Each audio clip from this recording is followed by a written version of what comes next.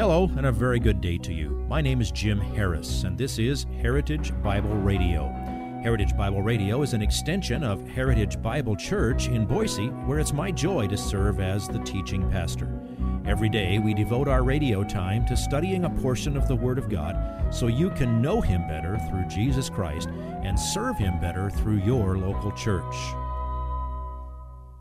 This week on Heritage Bible Radio, we continue our study of the book of Jude.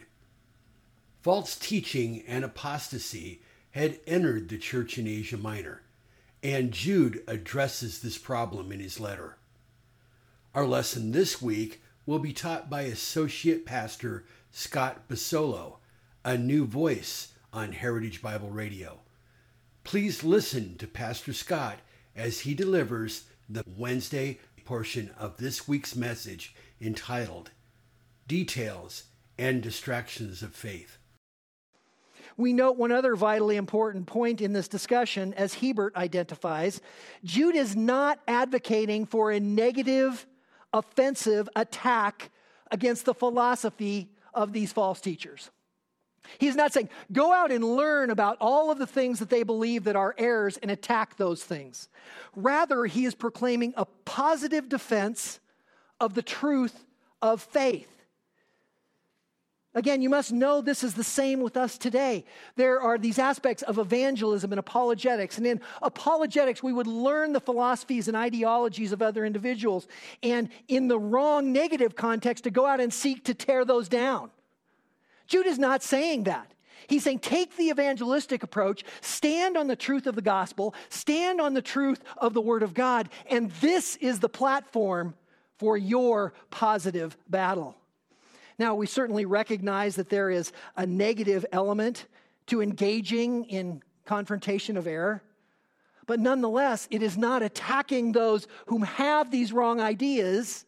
It is proclaiming the truth of the Word of God. We further recognize that this faith being earnestly contended for is the firmly established body of truth contained in Christian doctrine. Not some emotional, erratic response of sinful man, but the unshakable foundation of Scripture. It is the apostles' teaching to which they were devoted. It is the unshakable truth that confronts us in our sin, and that through the Holy Spirit and the Word brings new life in obedience, as Romans 6:17 and Galatians 3:23 reveal to us. That for which Paul told the Philippians to stand fast in one spirit and one soul, standing for the faith of the gospel. The faith is the body of doctrine surrounding the gospel. It is all of the truths of God's Word that come together to support and uplift the truth of the gospel. That is Jesus' sinless life, His sacrificial death and burial, and His resurrection and ascension, such that the sin which exists in each of our lives has a solution. And that solution for sin is forgiveness for those who will fully submit their lives to Jesus as Lord and Master and receive His free gift. That rather than the eternal damnation that awaits those who refuse His offer. It is a gift of repentance for those who confess their sin and reject it in favor of obedience to God and to Scripture. It is that those who believe have been acquitted of their sin and deemed by God as justified. It is that their sin has been exchanged for the righteousness of Christ, and they no longer are guilty. They no longer are under condemnation because of what Christ has done. And that in the end, these will be glorified and forever with Christ. This is a result of His finished work on the cross, which God confirmed by raising Him from the dead. This is the gospel. This is what you must believe. And friend, if you do not know this, now is the hour of salvation. Now is the time to drop to your knees in your heart and recognize that you are eternally separated because of your sin, and that you must confess and turn from that sin to live a life of obedience in Jesus Christ. And this is the grace gift of faith through Christ found in the Scripture, for which every believer must earnestly contend. And we're given additional glorious detail on this faith in verse 3. It is that which is once for all handed down to the saints. One commentator notes, it wasn't given all at once, but it was once for all handed down to those who believe. This was not some willy-nilly group of writings that were thrown together and then the church weeded through them and said, yeah, that stays, that goes, that stays, that goes. This is God's word being brought forth and recognized as authoritative and drawn together in the corpus of that which we hold as holy writ in Scripture. This is such a beautiful understanding for us. God's revealed truth in both the Old and New Testament stands as his proclamation of what saving faith is all about. The once for all nature shows that this body of doctrine is unchanging. It has been established, it is completed, and it will not be added to nor taken from. And it is the responsibility of each successive generation to pass along this body of truth exactly as it was given. As given to them, just as it was originally given by Christ and the apostles to the church. And this is what the designation saints means. It is for all the church. It is for all the saints. This is not a body of doctrine held by one holy Catholic church. That is a lie. That is those who add to God's word their human tradition. No, this is the word for all believers. This is the word for all churches. None are exclusive to this truth. It is for this faith for which we must earnestly contend. You know, when our first son was born, it was a difficult labor for Karen. During the process, there was concern he was in distress. The fetal monitor, which had been placed in utero, was not recording because it had been dislodged.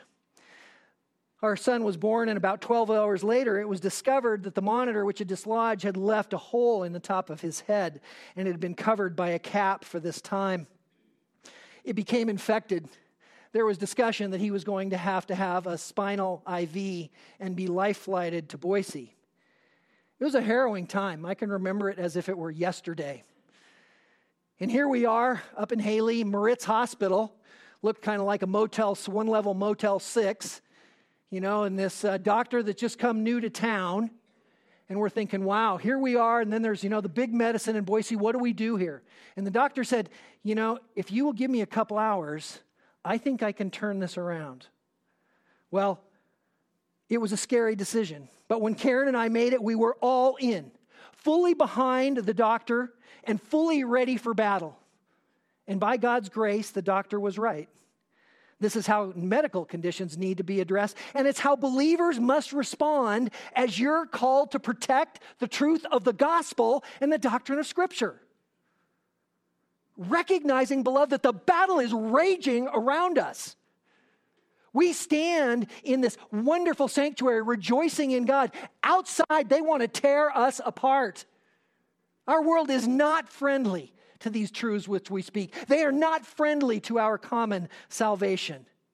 And that each one of us must be fully prepared and fully engaged so as to contend earnestly for their faith. It is an unavoidable engagement. And you must each know that it is your responsibility to be in the battle. Well, that begs the question as to what we're to contend against. And this is answered in our third point, ungodly entanglement. Ungodly entanglement. Verse 4 gives us the opponents in this battle, where it says, for certain persons have crept in unnoticed, those who were long beforehand marked out for this condemnation. Ungodly persons who turn the grace of our God into licentiousness and deny our only Master and Lord, Jesus Christ. These individuals have come into the church and no one is initially alerted to their presence. They have come in stealthily. The verb used only here in the New Testament means to go down into and to settle alongside. It's as if they've slid in a side door undetected. This is a subtle insinuation of something evil in the church, as one commentator notes. We see Paul decrying a similar situation in Galatians 2:4. Paul writes in Galatians 2 and 4, "But it was because of the false brethren, secretly brought in, who had sneaked in to spy out our liberty, which we have in Christ Jesus, in order to bring us to bondage." Paul identified these who were being secretly brought in. The world is contrary to the truth of our faith. And the one who empowers them, God's enemy and ours, is seeking to send in emissaries to the church, to come in so that they may take into bondage all those who believe in the faith of Christ. And their designation here in verse 4 as certain ones is often a negative implication in Scripture. There's often an insidious nature to that term, certain ones. Note that as you see it elsewise in your study. It's showing a clear distinction between the ones back in verse 3 who were saints to these certain ones who are completely contrary to the work of those saints. Then we get a very interesting designation next as their origin. They are those who were long beforehand marked out for this condemnation. The tense of this passive perfect verb shows that this was written down in the distant past, and yet the effects are felt yet today and will continue to have an impact. The actions of these were spoken all the way back in the Old Testament.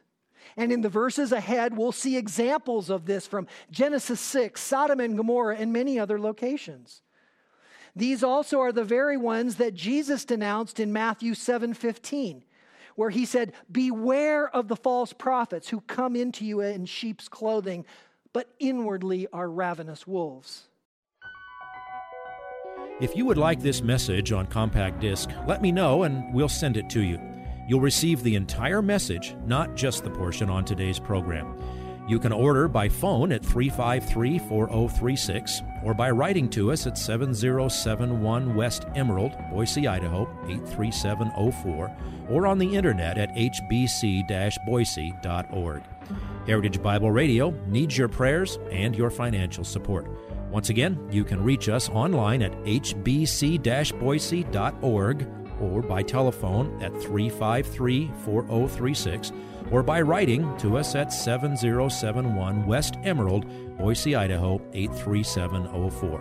And if you need a church home here in the Treasure Valley, I hope you'll visit us any Sunday at 7071 West Emerald. For Heritage Bible Radio, I'm Jim Harris. See you next time. Bye-bye.